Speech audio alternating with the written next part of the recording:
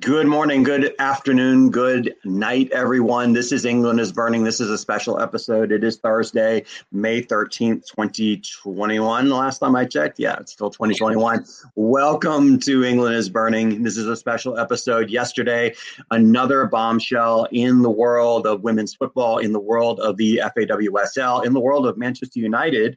Happened yesterday as Casey Stoney in a statement came out by Manchester United Club announcing that she would be stepping down at the end of the season, effective this coming weekend after the FA Cup. Stepping down as manager, the only manager that Manchester United women have had since the beginning in 2018.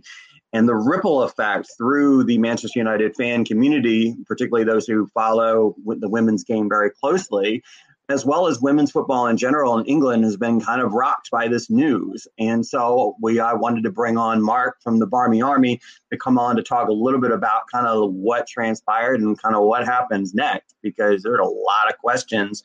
And I don't know if Mark has the answers or not, but we're going to try to sort this thing out. So, Mark, thank you for joining us today on a Thursday. No problem. Happy to be here. Now, the news came out what time yesterday in Manchester? It was about 4:00-ish. And how did you hear the news? This is like one of those things where were you when this happened? So where were you, when you got the news that this was happening? Yeah, I mean, I was at home and the notification came up on my phone from United, and then Twitter, the notification from Twitter quickly followed. And to say this came out of left field it was an absolute bombshell. I wasn't expecting it. I was at home, and yeah. And how did you take the news initially when you heard the news? Because from what I've seen from a lot of fan reaction, even fans of other clubs, of rival clubs like Arsenal and Chelsea and even Manchester City, and looking at some of the social media posts that they put out, they've kind of had this shock and awe that this has happened. How did the news hit you? Yeah, it was a shock. It was a shock. Like I said, I didn't expect it. You hear gossip, you hear rumours from, around the world of football. It's what makes the world of football so great. It's like you hear rumours and you hear gossip, but wasn't expecting it at all. It was, it was one of those moments where you look at your phone, you rub your eyes, and then you look at it again just to make sure you've read what you've read. It's up there. It kind of, in many ways, it kind of reminded me of 2013 when the news broke that Sir Alex was leaving. Just that click of a moment. You heard, Sir Alex was going to stay for another couple of years, and everything was great. And then you hear Casey last season, she signed a new contract. So these things, it complete shock. I've heard a lot of comparisons in less than 24 hours of people, responding on YouTube videos and on podcasts and so forth, making a lot of comparisons to this announcement, this situation, to Sir Alex, leaving in 2013. Yeah. How fair is that a comparison? I don't think you can compare Sir Alex to Casey. I think we all wanted Casey to have a legacy at United, kind of like Sir Alex. We all wanted her to be that manager who would take United to the promised land. As you rightly said, Casey is the only manager the women's team has ever known. We've only ever known Casey. I think looking back at it, coming up 24 hours later, the news was kind of breaking before the United announcement. And whether this announcement was going to be made public on Monday, I don't know, after the game, or even Sunday night after the game had finished. I don't know. But I think once it started to leak, I don't think it kind of left United with much choice to release the statement that Casey was resigning. And I think that's the same kind of thing that happened with Sir Alex. The newspapers started to break it before United had a chance. And ironically, the same paper that broke Sir Alex leaving broke Casey leaving as well. So I don't think the club had much of a choice but to release it once the papers started to break it. Yeah, and then once the dam broke, it really broke. I did not hear about it here in the U.S. in Atlanta until actually about 4 or 5 p.m. my time, which was essentially 4 or 5 hours later. Mainly because I was working. I was busy. I didn't have any time to check my Twitter and also, if I have an idea that something is going to happen that day, I am checking, but I had no inkling that something would be going down yesterday that I would be, have any interest in hearing about going down. So it caught me a little bit by surprise, like, whoa, that's huge news. And it is huge news, and so forth. But I want to put this in sort of the greater context of the FAWSL, women's football in general, and so forth. And because what has slowly, and maybe not so slowly, started coming out are some of the potential reasons that Casey has decided to, on her accord, to step down. And it's been now become widely reported about multiple reasons related to how the club is being run, training facilities, money, all these sort of things that we've heard about with other clubs with their women's football programs, other issues with them. But because it's at Manchester United, it takes on a much bigger, much larger frame. And so I want to point to a set of tweets that came out actually very early this morning talking about potential, or talking about reasons that have been discussed. And one of which, and I want to just kind of walk through each of them. The first one that was brought up, and it's not in any particular order from the Devil's DNA, was the pitch. And so the quote from the tweet is, "At Carrington, the women have to fit around the men's schedule. In 2018, the board promised to improve facilities at the Cliff for the women's team, but that has not happened, forcing them to adjust at Carrington. Next season's training venue is still undecided." Thoughts on that? So, I'll take that a little bit by bit. I'm going to start with the Carrington part of it. When we moved to Carrington in 2005, there was no women's team. Mm-hmm. Carrington, so you can't, in many ways, I don't expect anyone to predict what's going to happen 13 years later when the women's team's formed. So, if they could, it would be great because I would know them. Yeah. So, Carrington is purpose built. It's not massive. It's in many ways it's behind. Carrington is behind a lot of the top teams, and Carrington does need work doing to it. I'm not going to disagree with that. So the first team, the men's team, they have their own private section, which is off to the right. Then they have the under-18s pitch, and then behind the 18s pitch is where the women train now. Now, there is a massive part in this that I feel a lot of people are either missing or they don't want to see it. And that is, unfortunately, I'm going to have to use the words COVID-19. At the beginning of the season, up until this season, Casey was extremely happy training at LSV. The problem with Leeds Sports Village where they train is due to the safety protocols and everything else, Leeds Sports Village wasn't fit for purpose. So they moved them around a bit. And, United put them in at Carrington. They moved them around to fit them in. Now, it's not perfect. It's not ideal. And by reading what you've read, it's not great from the reports you've read.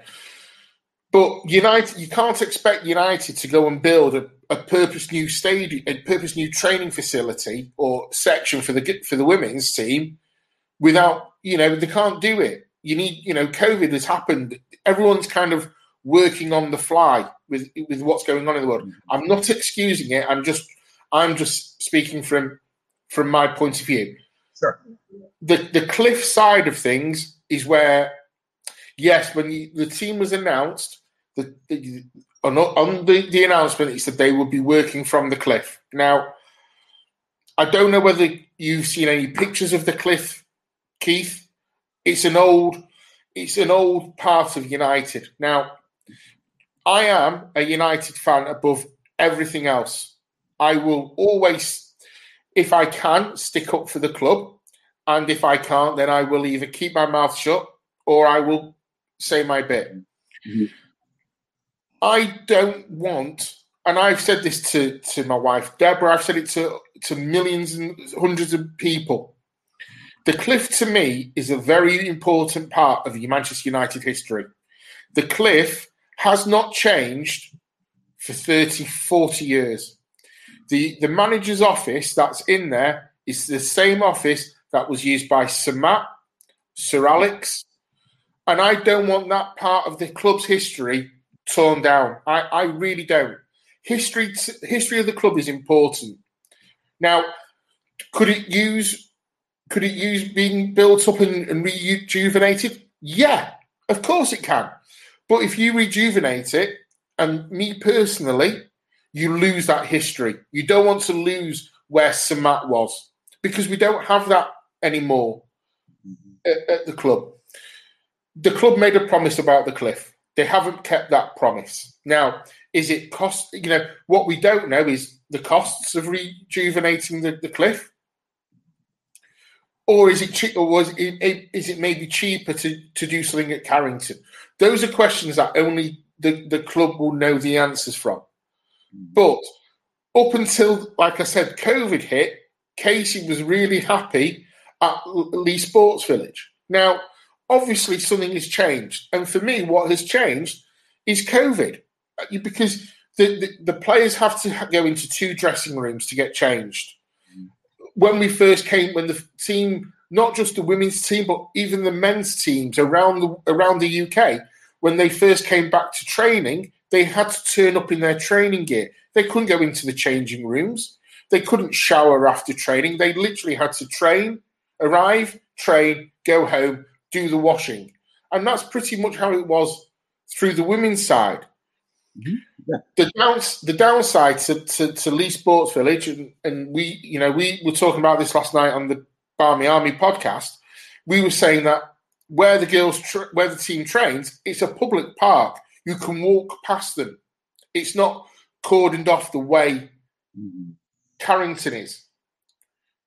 So I think the training side of things, yeah, we could do a lot better. I'm not going to deny that. But I also think there's a lot of mitigating circumstances in there that people need to not understand or see my point of view, but kind of need to go, without COVID, would we be in this position right now?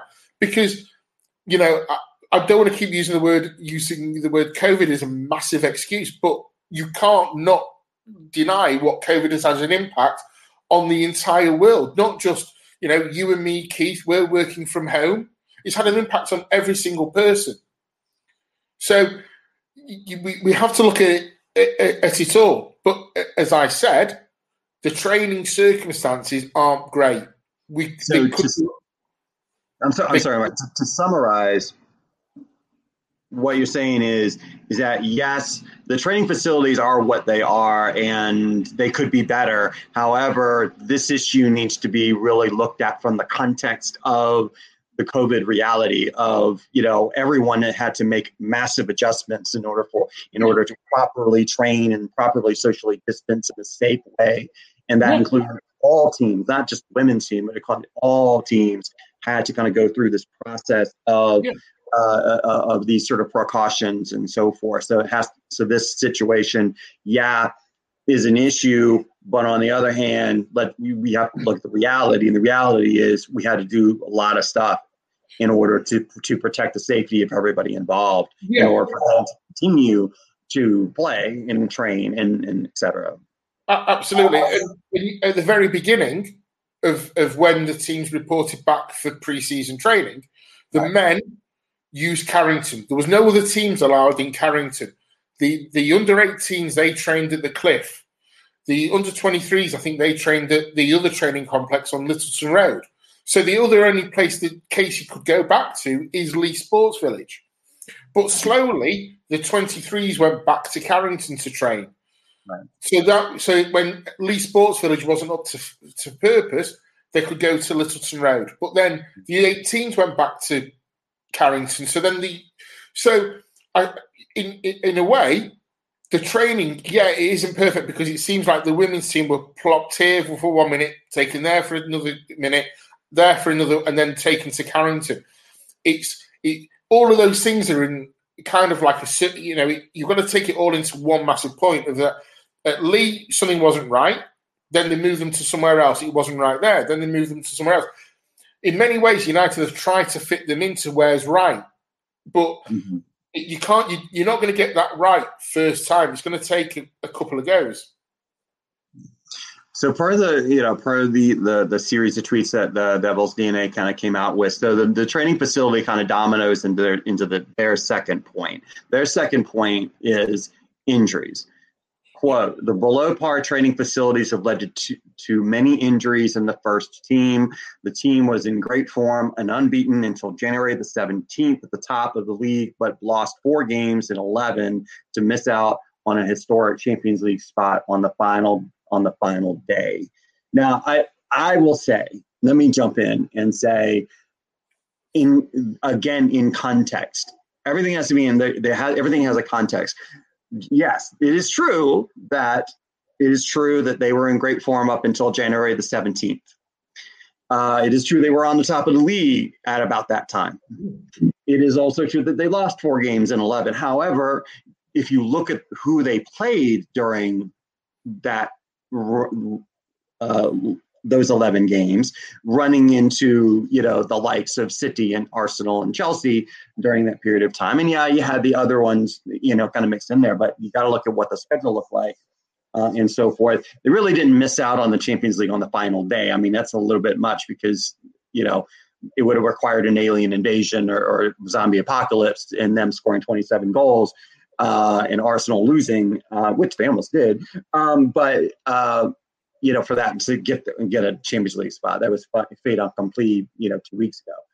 Your thoughts about the injury issue, because and I say this again, I want to bring this back in context. So Arsenal, a lot of stuff coming out of Arsenal over during their period of time where they were struggling, inconsistent, had massive injury issues, and stuff started coming out of that camp, rumor or otherwise, that there were injury concerns, training facility concerns, medical concerns, coaching practices concerns, and things like that leading up to key injuries on the Arsenal team that led to a dip in form. So you have that narrative. And then this narrative comes out at even bigger club.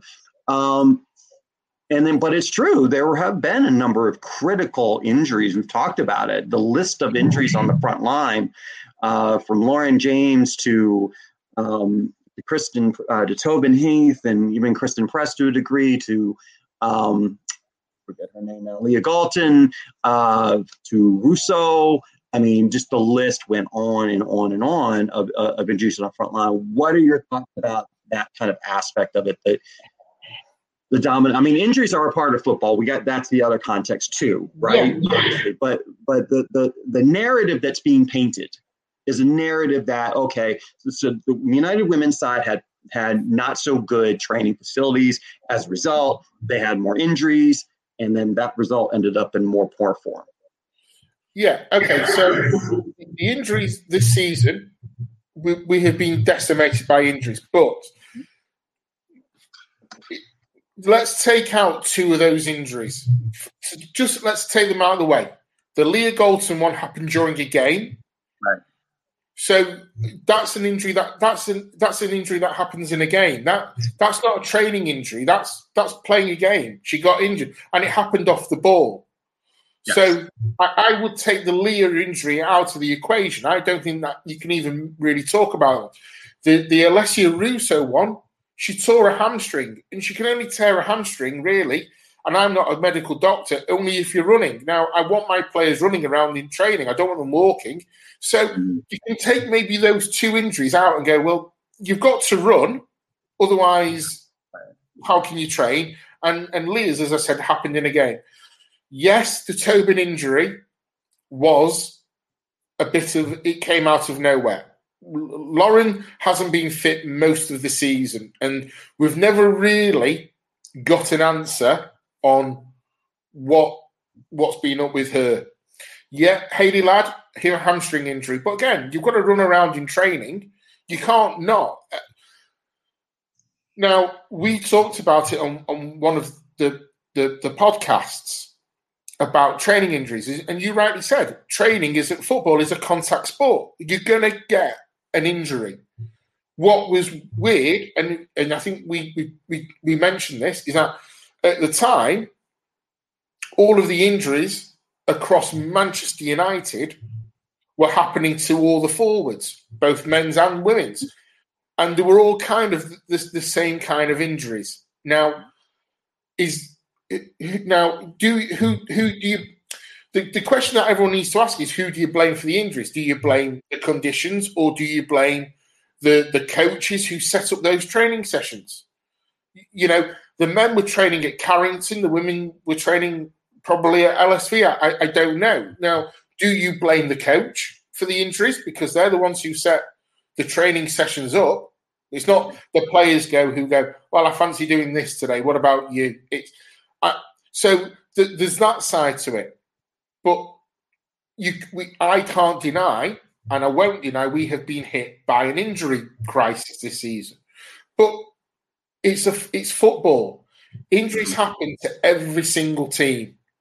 And regardless of injuries, you would expect the quality of players we've got and have got to beat some teams in the WSL.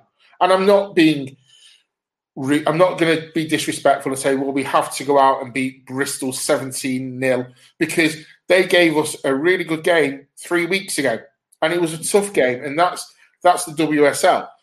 So yes, injuries have played a part, but you have to look at the bigger part of those injuries. LJ being injured most of the season. Hayley Ladd, from what we understand, and she's played through a bit of an injury, and she had to have that seen to. Alessia Russo, she saw a hamstring in training, and Leah's, it happened on an actual game. So, as I said at the beginning, I can rule out 2 of those injuries because I understand how they have happened, or even 3 with Hayley Ladd. It's the Tobin Heath one, which I think has a lot of people asking questions about, and LJ. Kristen Press, yeah, she had an injury. She had an illness. But you can't, at the very beginning, and that kept her out for 3 or 4 weeks, but she was ill. She wasn't hurt in training. She was ill. And again, everyone's going, well, what's happened to her? Unfortunately, people get ill in the world. And sometimes you get better. And thankfully, she got better. And we've seen the best of Kristen since then. So, yeah, injuries have played a part, but I can't say the injuries are what stopped us from where we are. So, points 3 and 4. 4 are the point 4. I'm skipping 3 for a moment.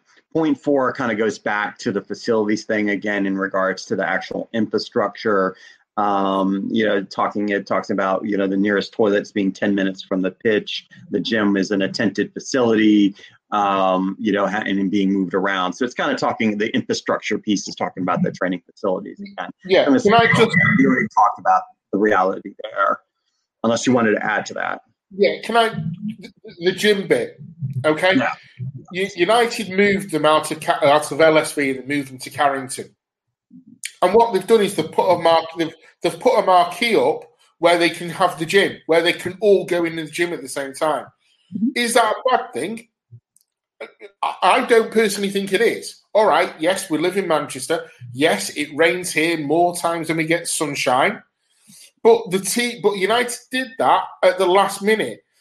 I know from a friend who wanted to get a marquee for his garden, how hard it is to get marquees for his garden right now. They are a commodity because we can meet people outside. And as I said, in Manchester, we get the rain. People know, these things. So the facility side of things, United have done things at a rush to try and accommodate. And you have to use that word accommodate because, as I said, Leigh Sports Village wasn't suitable during COVID. Okay. Again, I mean, yeah, it fits into the COVID narrative as well, and and so forth. The third point they made, again going back to the Devil's DNA, it's their tweet, not mine.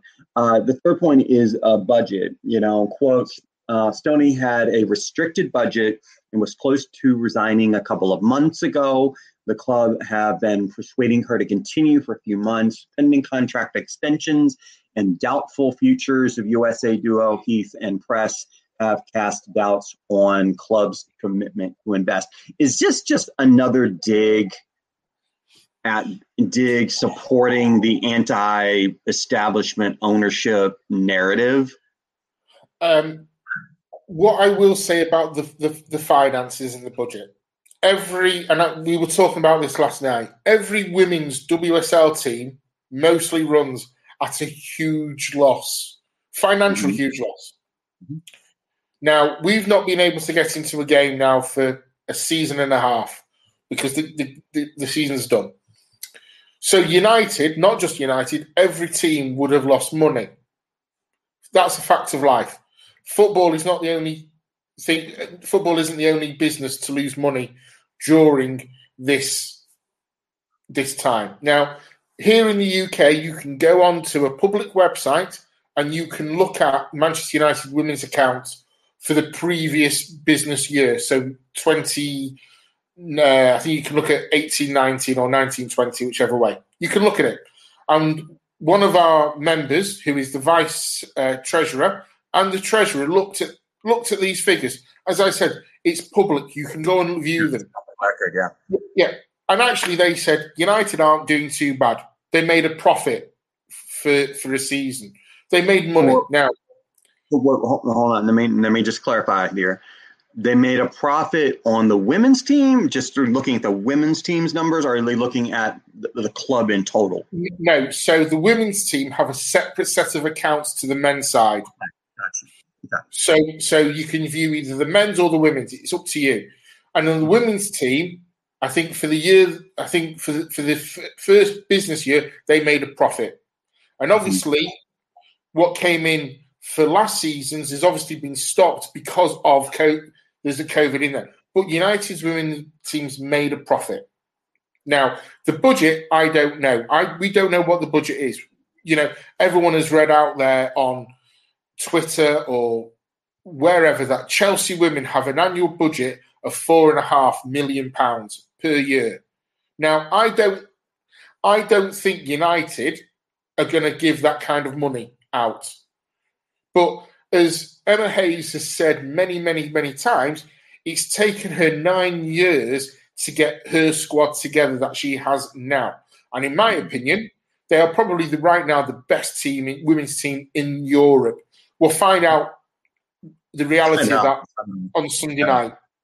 So now, I'm sorry to interrupt, but I have to ask them with that statement, Chelsea, because I had heard the same thing about Manchester City as well, where Manchester City puts in all this money into their women's team as well. I don't know as much about Arsenal in terms of as far as financially, but I guess the question then becomes is the counter argument here is that I've heard again the narrative about anti-ownership, anti-Glazers, and all this other stuff, anti-Woodward, the whole 9 yards, is we are Manchester United. We have more money than God. And so why can't Manchester United put in the same amount of money that Chelsea and Manchester City do? Because we're Man United. We're the biggest club in Europe. I mean, not Europe, but we probably are. But the biggest club in England as far as big clubs are concerned and money and all of that. So that's the argument being put out there is well, they weren't supported, and that's because the Glazers are greedy, miserly old people. Yeah, Which look. I am. Yeah, I mean, the point of that is that we don't know what her budget, Casey's budget is. We don't know. Right. It could be 2 million. It could be 3 million. It could be $1 million. We don't know. Casey has said the budget isn't as big as the top three. Now, but you know, if the budget, let's pick a number. We know Chelsea are on £4.5 million per year. Right. And let's say City are on 4 million, Arsenal on 3.5, just doing even numbers down. United could be on, just to pick a number, United could be getting £3 million a year. Now, I don't know whether that's realistic. I don't know whether it's unrealistic. I don't know. I've just picked that number out just to try and make it even. But again, going back to what Emma Hayes has said, it's taken her 9 years to get this squad together. We're in year 3. And I don't want to make it sound like that's a bit of a cop-off, but in year 3, would you really expect your budget to be bigger than Chelsea's? I'm really sorry. I can't expect that kind of realism when we won the championship in our first season, and then the second season it got curtailed, and we were lucky, in many people's opinion, to finish 4th. And we finished 4th this season, a point behind. Now, should the budget be more next? If we would have finished 3rd, would the budget have been more? You know something? I'm going to say, yeah, it would have been. But I think the budget is where we are. And that's I don't know where our budget fits into the WSL. It's right. We're not getting as much as Chelsea, but I bet we're getting more than Bristol. So there's something in there. And I don't know where this budget goes. And so that and since we don't know for sure the money aspect of it, and again, we have to also look at the COVID context. Is that and that's the thing I've been thinking about a lot in terms of I know how much COVID has impacted clubs in general. And then my question that I've had in regards to that is, how has that been trickled down to the academies and to the women's teams and things like that, in terms of how this club, how any club, not just Manchester United, are being run, because there has to be a trickle down effect all the way down the line, and so forth. So there's that aspect of it as well. Yeah. The one bit about the ownership that I get the points of view of people, I really do. But to say that Casey's not being backed by the owners, I don't. Last season we brought in 5 players. 5. Ivana Alessia, Lucy Staniforth, Tobin and Kristen. That's 5 players we brought in. And then the year before we brought in Jackie, Hayley Ladd, Jane Ross, Mary Earps. So I don't, yes, I can understand people that were not going out and getting the Sam Kerrs or the Pernille Harders or those. I understand that. But to say that Casey's not being backed, she's got in quality players. And I just don't get that part of why people are saying, oh, Casey's not being that sounds like a kind of an either or situation. She's either backed or not. And how I look at it, and I think how you're looking at it is, well, she has been backed. Now the question then becomes is by how much? Yeah. It's like, I don't think Manchester United was in the position to go out and get, Pernille Harder. Only Chelsea or Manchester City were. Maybe Arsenal, maybe.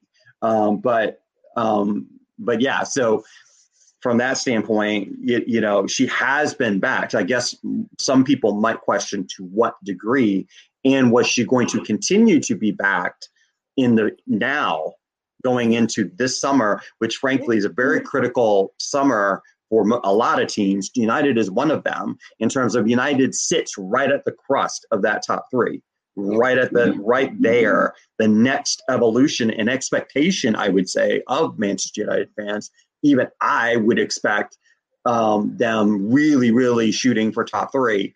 next year, provided, the appropriate amount of ins and outs comes in and so forth. And the big thing in my mind that I had going in this summer, and I'm sure in many fans' mind, was the leadership of who's managing, who's running the women's side.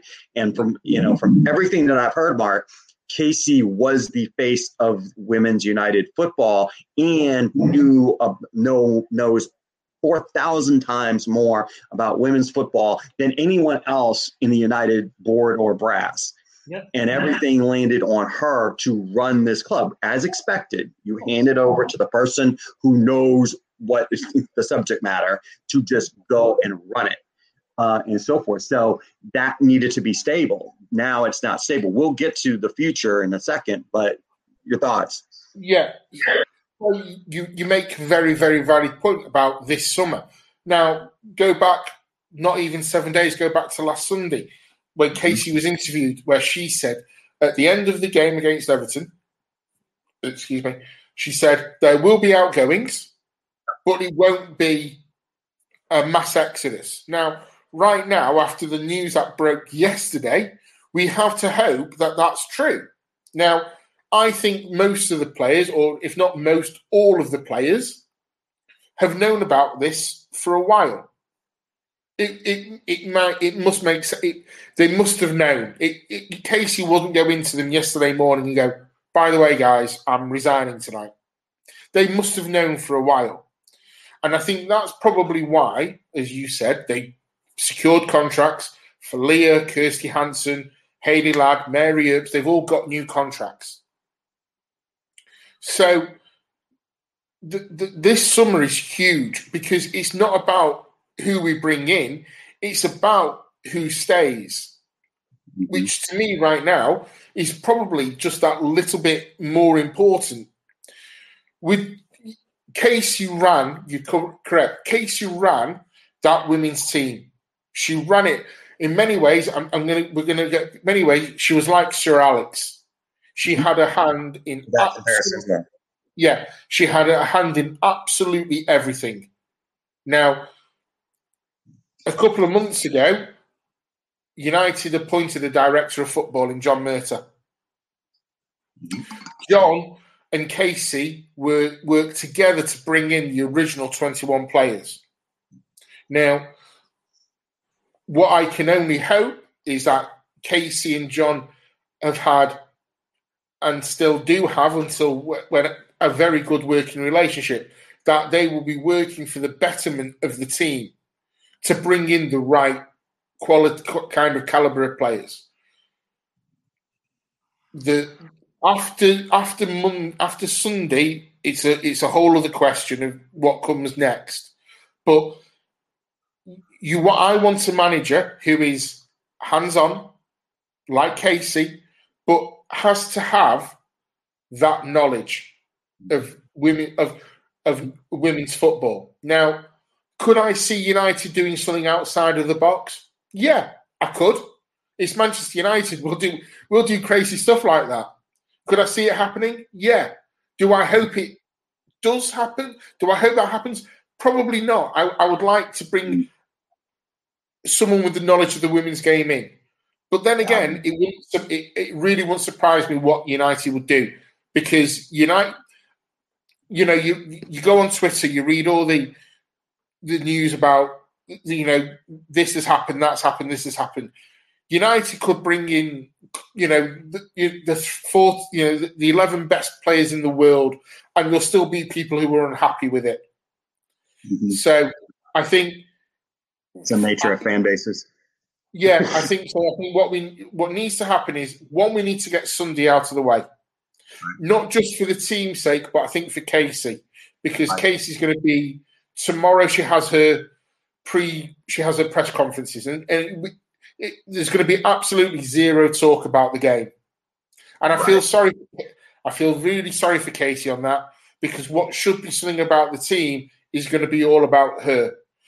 Mm-hmm. And then on Monday morning, we can all press that reset button and talk about what happens next. And So the last point that the Devil's DNA tweets came out with, and I actually put a lot of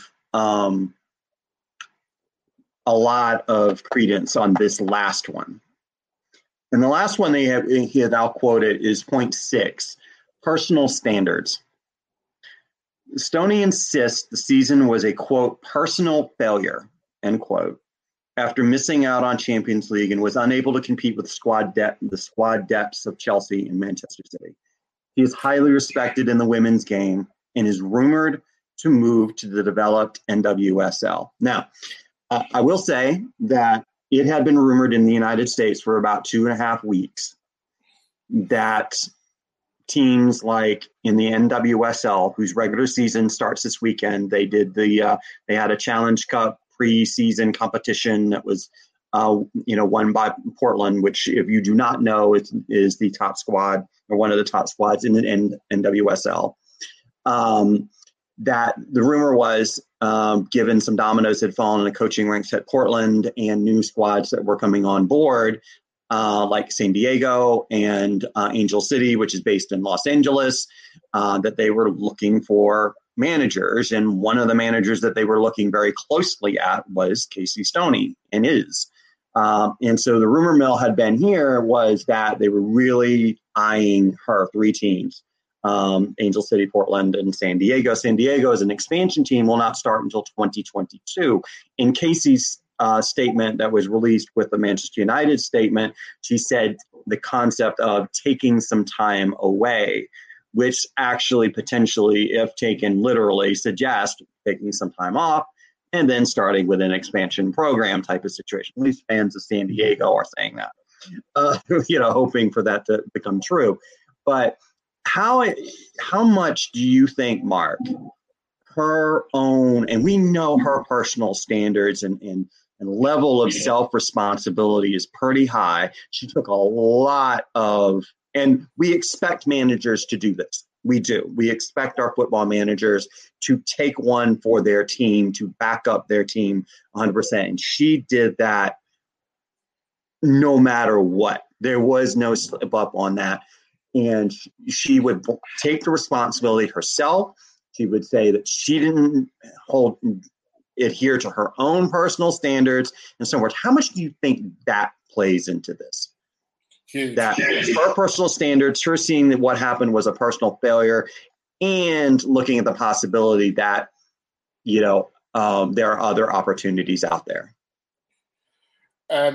So for me, it's a massive factor. Casey is a manager who is a people person. She manages people. She doesn't manage players. And I've said this on one of the podcasts when we were talking about Lotta. She treated Lotta as a human being, not as a commodity. Lotta was homesick. She wanted to go back to Sweden. And Casey treated her as a human being firstly, not as a football player. Now, Deborah and I, we went to Leigh Sports Village earlier this year to put the flags up for the women's game, for one of the women's games. And Casey came over to Deborah and I, and she wanted to thank Deborah, myself, and Natalie, who's been with us, to put the flags up at Leigh. She's a people person. And she said, we are fighting for third.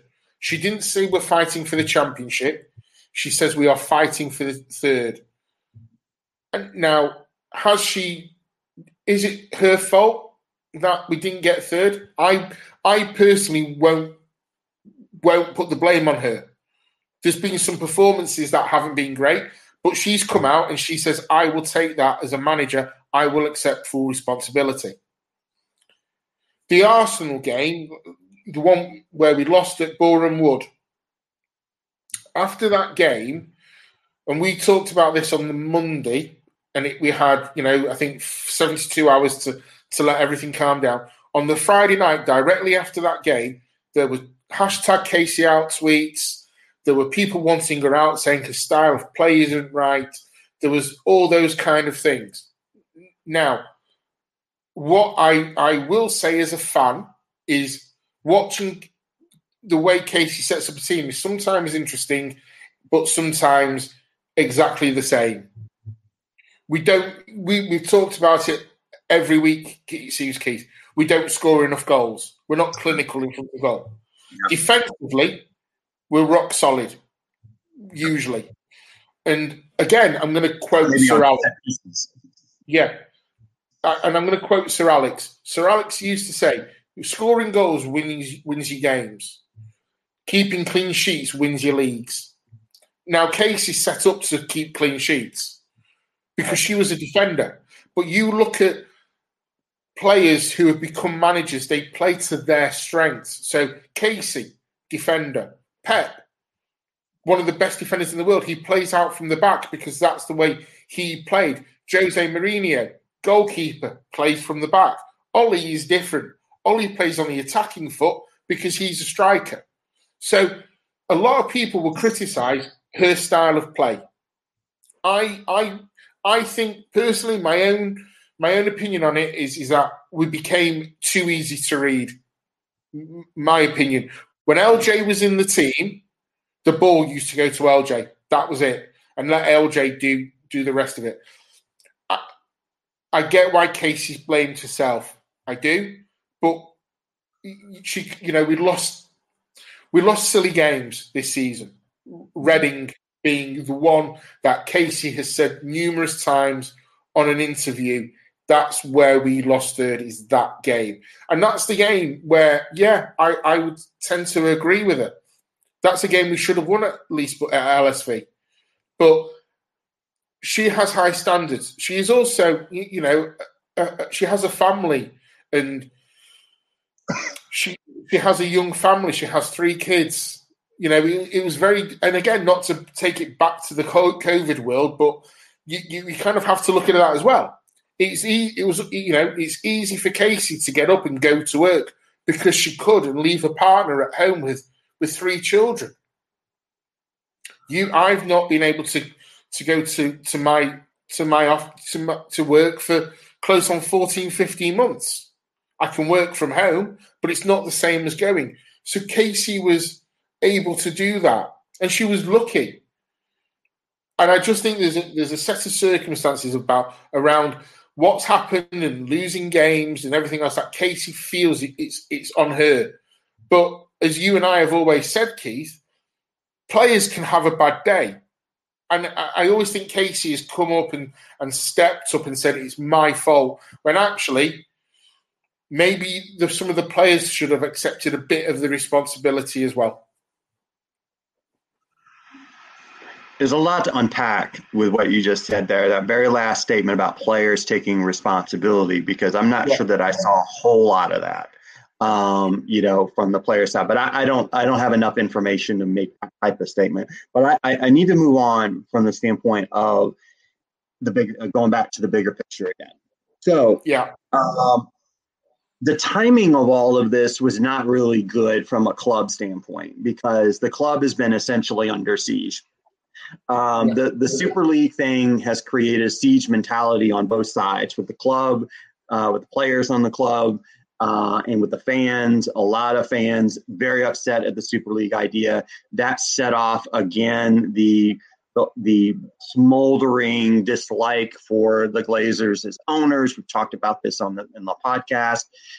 There have been protests, canceled matches on the men's side. There's, I guess, another one threatened for today, and so forth. And it's just turned into a bunker mentality. And this happening on top of all of a lot of fans' sentiment against how this club is being run,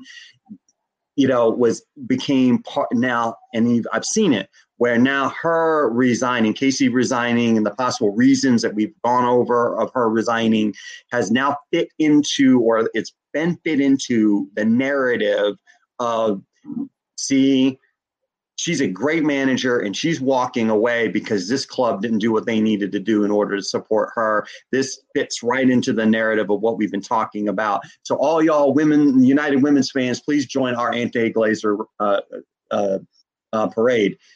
But here's the thing, though. But I want to get your further comment on this. The Barmy Army did release a statement, And that statement, if you don't mind me quoting this statement, Mark, it said, quote, "We have read the comments following Casey Stoney's resignation and are concerned about the apparent lack of suitable facilities and infrastructure which may have played a part in her decision to leave. We would welcome reassurances from the club about what will be done to enable Manchester United women to reach the goals we all want them to. As ever, we are prepared to enter into dialogue to work together to best serve Manchester United." So that was a statement released by the Barmy Army, I guess it was yesterday, at least so. So how much of this should be laid on, realistically, laid on the feet of management? I guess, again, what everyone is reacting to is what we're reading about the training facilities. Now, it's not right, and I'm in a position of I'm the secretary for the BA. We have meetings with the club, so we have to keep a relationship with the club, but we also have to look after not only the members of the BA, but we have to look after our goals. When you look at what's been reported out, and again, we don't know what's true. We believe most of it has been reported by now numerous people is apparently true. Then the club have to look at that. But to piggyback onto the anti-Glazer thing, it's a bigger matter. When the ESL was announced, there was a paragraph, and you and I jokingly made reference to it. It goes, "Oh, they've just added the women bit in there just because."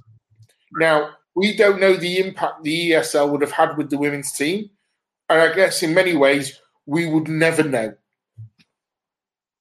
Manchester United right now, as you said, is under siege. It seems, there's not going a week by for the last 3 or 4 weeks where United haven't been main news. I think the reassurances that we're seeking is that these players are going to be treated as players and not moved and brushed around from here to here to here. They're going to have their own training facilities, be that at Carrington, be that back at Lee Sports Village, be that at wherever. But that's going to be up to the new manager. Now, that then goes on to the bigger side of things, is who's going to be the next manager. Well, we can all speculate on who that's going to be. But you can't look past where the current world situation, and it seems like everything comes back to it. Up until COVID hit, and Casey was more than happy at Lee. I said it before. She was more than happy training. She had her own office. She was more than happy training there. Then COVID hit. Now, I'm not blaming everything on COVID. It may sound like I am, but I'm also trying to be that little bit realistic to say you can't deny the impact it's had, not just on football, but on the world. Do I expect United to sort out the facilities? Yes. Is it going to be an immediate fix? I don't think it will be. I think it'll be a year, maybe 2 years down the line when that happens. But right now, the fans seem to have the power with the club. And Joel Glazer is coming into the end of season fans forum. Now, that's only a good thing because it'll give the reassurances that I think some fans want, and it'll give some fans the opportunity to vent out that they want his family out of the club.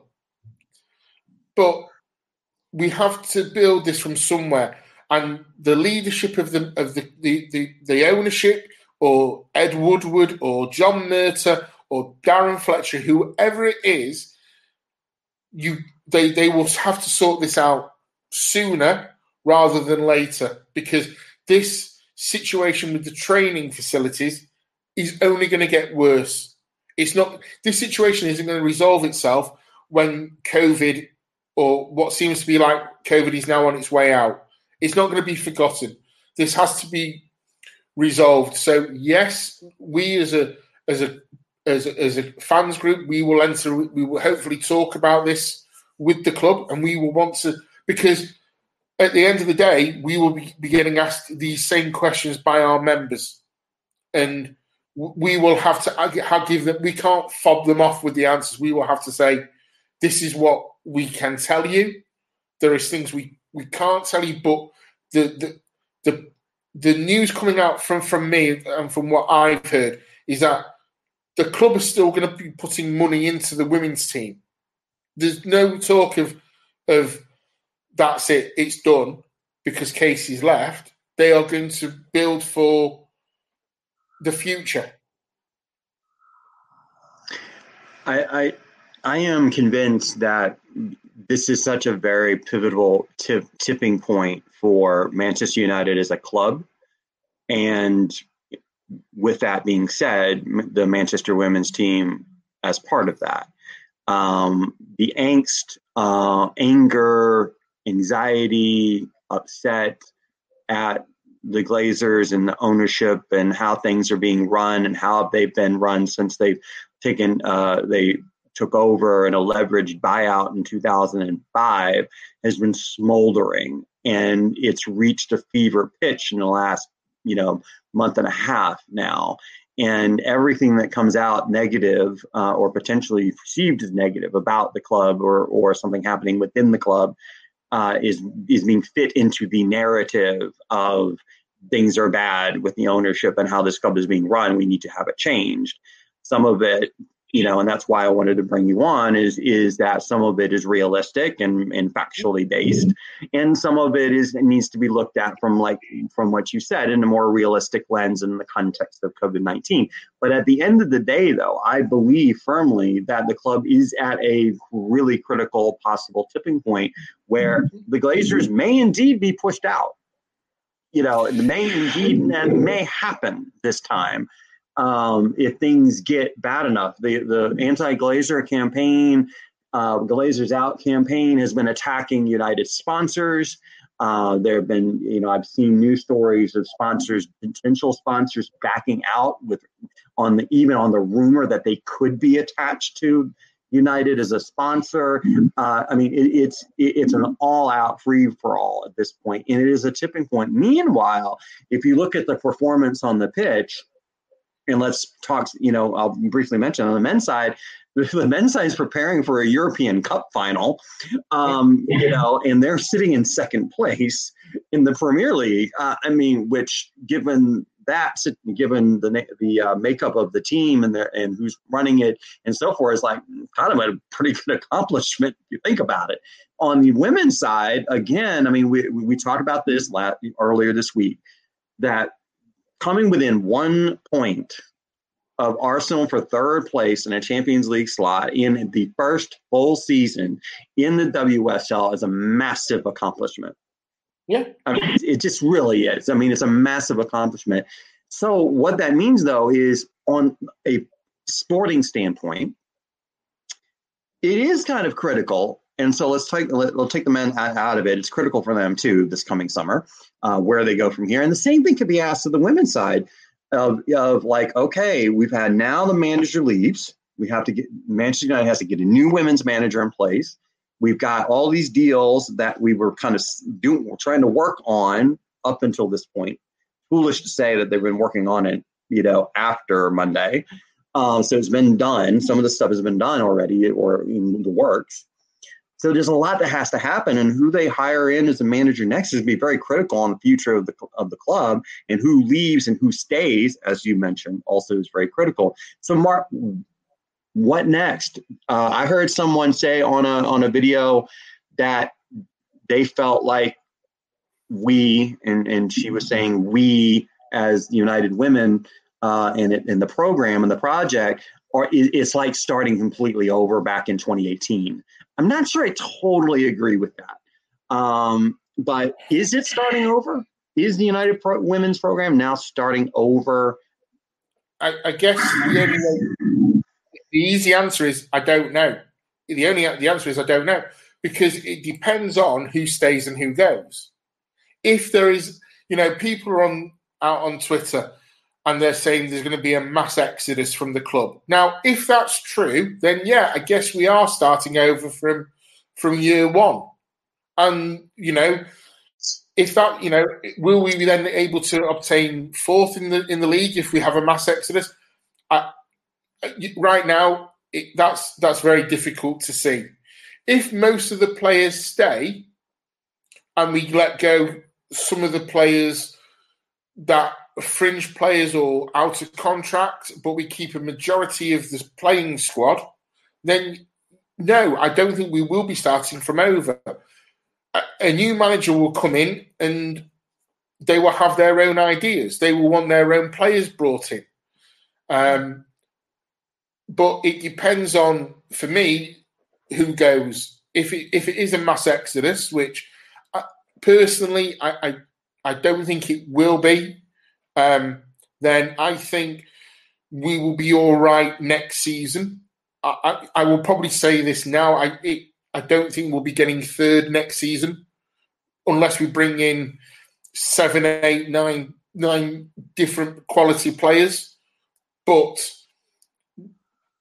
it depends on who stays for me. That right now is it. I don't want to. We can't talk about who's coming in. The bigger question is who's staying, and I think that's the part we need to kind of get around, is who's staying first, and then build from that. I'm sure you've thought about this, Mark. Who do you want, if anyone, to come in and manage this team? I've heard Carla Ward's name mentioned as an example. I don't know if she would be coming or not, but is there someone in particular that you want to come manage the squad in the state that it's in right now?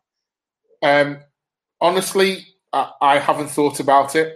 I don't know a lot about women's football. I'm a Manchester United fan who just so happened to go and follow the Manchester United women's team. I've heard names branded. Carla Ward, she would work, I think. She can work to a budget. But honestly, I don't know. What I do hope is that whoever they appoint, it's done quickly.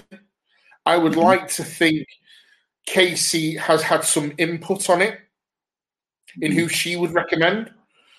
But more overly than that, I want the manager position tied up sooner rather than well into the summer transfer window when it might be too late to bring in the players that the new manager wants. I think that's all right now. All Manchester United fans can ask for is we go out on Sunday, we put on a performance, and then come Monday morning, the club actively seek the new manager, if not already. Do you trust the club to hire the right person? Yeah, I do. Because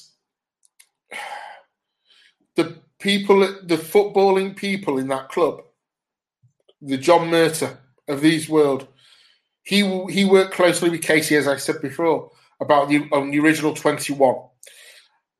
And you can't. I think John will be in meetings about this. I trust the club to bring in, yes, the right person, because we're at a huge crossroads with the women's team right now. I don't want to make it sound too dramatic, but it is a make or break. If they bring in the right person, if we bring in the right person, we can go to wherever we want. If we bring in the wrong person, hey, look, we might be back in the Championship again before we know it. So they need to, they need to recruit right. And as I said, I hope Casey has been able to put down who she wants to think, who she thinks is right for the job, and is also available. I mean, I think it was I think it was an incredible coup that they were able to hire Casey Stoney in the first place. I mean, that was a solid move. And if I were, because I firmly believe, Mark, that the best predictor of the future behavior is past. So if you get it right the first time, you're more likely, not more than likely, but you're better. You have a better chance of doing it again, given it depends on who's making the final decision, the final calls on that, and so forth. So, in closing, there's a lot I mean, as I said at the open, there's a lot of consternation, a lot of angst, a lot of upset feelings about this amongst United fans. But I've also heard a lot of the sky is falling. And so forth. Mark, one of the reasons I love you on this show is you're not one of those people that's going to be running around like Chicken Little saying the sky is falling, and so forth. So is there a reason for United fans to be hopeful of the future, even without the person that was the face of the program? Yeah. Look, at the end of the day, we're Manchester United. At the end of the day, we are still, in my opinion, the biggest club in the world, be that it's definitely, on the men's side. No one could predict where the men's team would go after Sir Alex. It took a couple of attempts. Yeah, we went through the David Moyes. We had Giggsy for a couple of games. We then got Louis, who got us to an FA Cup final, which we won. We then got Jose in, and he won the Carabao and the Europa League. And we're slowly getting the Manchester United back. At the end, if we keep, as I said before, if we keep a large section of this current squad, I'm expecting some to go. I'm not naive to think they're all going to stay. I am expecting some to go. But if we keep a majority of them, we're still in a good place. Yes, LJ more than likely is going to go to Chelsea. A lot of people are blaming, are saying that's part of why Casey's going. You and I have discussed this off camera. It's really nothing to do with Casey. This move has been done by Lauren and outside people, in my opinion. So LJ's going to go. But Tobin and Kristen, they're going to go. But they only signed on a year deal anyway. So we were expecting them to go. But to put that in context too, is that the same thing is true for the other American players on other teams. Yeah. It's like, Rose Lavelle and Sam Mewis and Dal Kemper and so forth, they're out of contract too. It's rumored that they're going to go back to the NWSL and so forth. So it's not just United in that boat, really, to be put in context too. So you rule out, but you look at, you take out Tobin and Kristen because they only signed for a year while we're in the COVID world. So yeah, they're going. LJ going from what we've read in the papers, and in fact, if you go on the Chelsea Megastore today, you can buy her shirt. You can already buy the shirt. Isn't that so Chelsea? I'm sorry. It's like they do stuff like this. They do a little cheeky stuff, to kind of niggle people. And I don't know if they do it on purpose or on accident. I think it's both. And it's like, this is why, Chelsea folks, this is why some people don't like you. Okay. Because it's got like the nonsense stuff. It drove me a little bit nuts. Like, I started seeing these tweets from fans of other teams and fans of Chelsea. I was like, what the blank are they doing? But I got a feeling it was done on purpose. But either way, go ahead, Mark. I'm sorry, but yeah, we saw today that you could get Lauren James's number and name on a Chelsea shirt. Yeah, because they just released a new kit today. Yeah. So yeah, LJ is more than likely gone.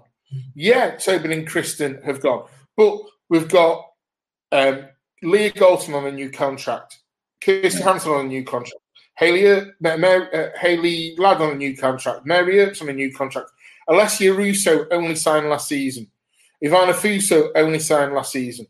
Jackie Groenen still has another year on her contract. So there's people who I'm expecting to go who are out of contract, but there's a lot of them who I'm expecting to stay. So it's all, for me, I'm not looking at the negative. I can only see right now, yes, the massive negative is that Casey is gone. It's a massive negative. But the positive for whoever comes in is that a majority of that squad should, and I'll put it in the, should still be there next season, and they can build on that. With that, thank you so much, Mark, for your dose of realism into the mix and context, because the context, I think, is everything when it comes to this, and there's other sides of the story. At the end of the day, it's, Casey definitely has her own personal reasons for going, and it probably is very multifaceted, and there are probably reasons that are not even been mentioned in the media, because she's a human being like all of us, and we have our reasons for doing things that we keep for ourselves. Like, hey, I've seen a lot of people talk about applauding her for standing on principle, for, just walking out when things weren't, going, she wasn't getting the support that she needed. But at the end of the day, though, she's going for her own reasons. Now, whether or not she publicizes those reasons or not is entirely up to her. I suspect she will not, at least, talk about all of them. But at the end of the day, I know y'all Manchester United fans are going to be very are sad that she's leaving, and I totally get it. I understand why. And you're all going to want to wish her a really good goodbye. I've heard people saying we're going to go to LSV and try to wave goodbye, and stuff like that. And I get that too. And that's the greatness of football too. You become attached with coaches, and on a personal level. And one of the great things about the women's game, it hasn't gotten so big that you lose touch with the people that are actually performing, the people that are on the field as coaches and players. I think that's one of the things that it really spoke to me before I started even doing this podcast, is the connection between the fans, the supporters groups, and the women's teams. Not just, Manchester United in particular, City in particular, Chelsea as well, where I was seeing that type of connection being made to really grow the game and for people to have a personal connection. And I know, obviously, given where you are with the Barmy Army, you do have a definite personal connection with the team and so forth. So it is a sad occasion and so forth. But as you said, there is hope for the future. I think in the greater context of the sport, as I mentioned, though, is that because this is the biggest club in England, if not Europe, if not the world, arguably, a situation where something sheds light on the inequity of how women's footballers are being treated by clubs actually might end up being a good thing. To continue that in the biggest club in Europe, the biggest club potentially in the world, that even there at that big club, facilities were not up to par and people left because of that and so forth. How true all of that is and to what degree is one thing, but it does shed light on a very big thing, that stories like this coming out of Birmingham or coming out of smaller clubs, easily tossed aside by the mainstream. Easily like, oh yeah, that's Birmingham. They're small. They could get that. But at United, that perks up things up. So anything that sheds light on inequity and how women football players are being coached, managed, trained, treated, etc., at the end of the day is a big deal and is important. And so, I think in the grand scheme of things, Casey Stoney may end up being more of a trailblazer than she ever imagined she could ever be. Potentially in the grand, depending on how it all kind of plays out in the end. So thank you very much, Mark, for joining us today. You're welcome. Thanks, Keith. All right. And we are going to shut this bad boy down. It is, and thank you for joining us. Thank you for watching. Thank you for listening. Thank you for being part of what we're doing. and so forth. Thank you for joining us for this very special show that we're doing today. And remember that the light is out there. Please acknowledge it. It definitely is out there. There's hope, but if we got to acknowledge the darkness is out there as well. We got to acknowledge it's there. Do not ever let it become part of your life. Don't let it hug you. Don't let it hug the people you love. If it comes close, please get help for yourself. Take care of yourself. Take care of the people around you. Let people take care of you too if you need it. So we are going to shut it down for today. We will be back on sometime next week after the Champions League final and the FA Cups and all this other fun stuff that's going to happen. So we'll see you next week. So with that, thank you so much for listening and watching. Have a good one.